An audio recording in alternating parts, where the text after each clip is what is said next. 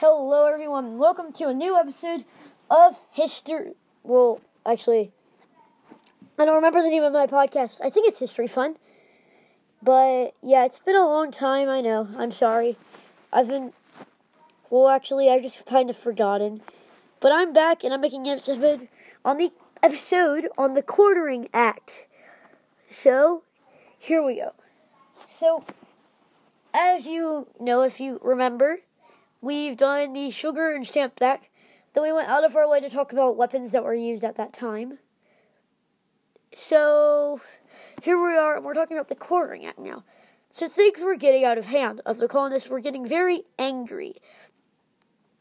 So, to keep everything contained, the British attempted something known as the Quartering Act, where soldiers did this thing called quartering. The British soldiers, American colonists would be forced to house British soldiers, give them proper beds to sleep in, make them food and feed them the food.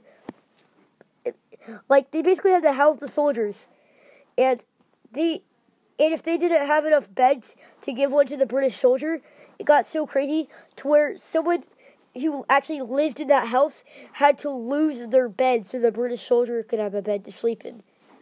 This made the colonists very angry and was another spark that led to the American Revolution, as they were very, very upset about this act.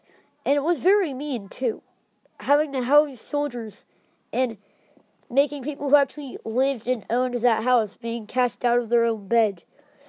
It was just very mean and brutal. It was not good. It was not a very nice sight. Anyways, this has been History Fun, and I'm glad that I'm back. This has been the Quartering Act. Goodbye.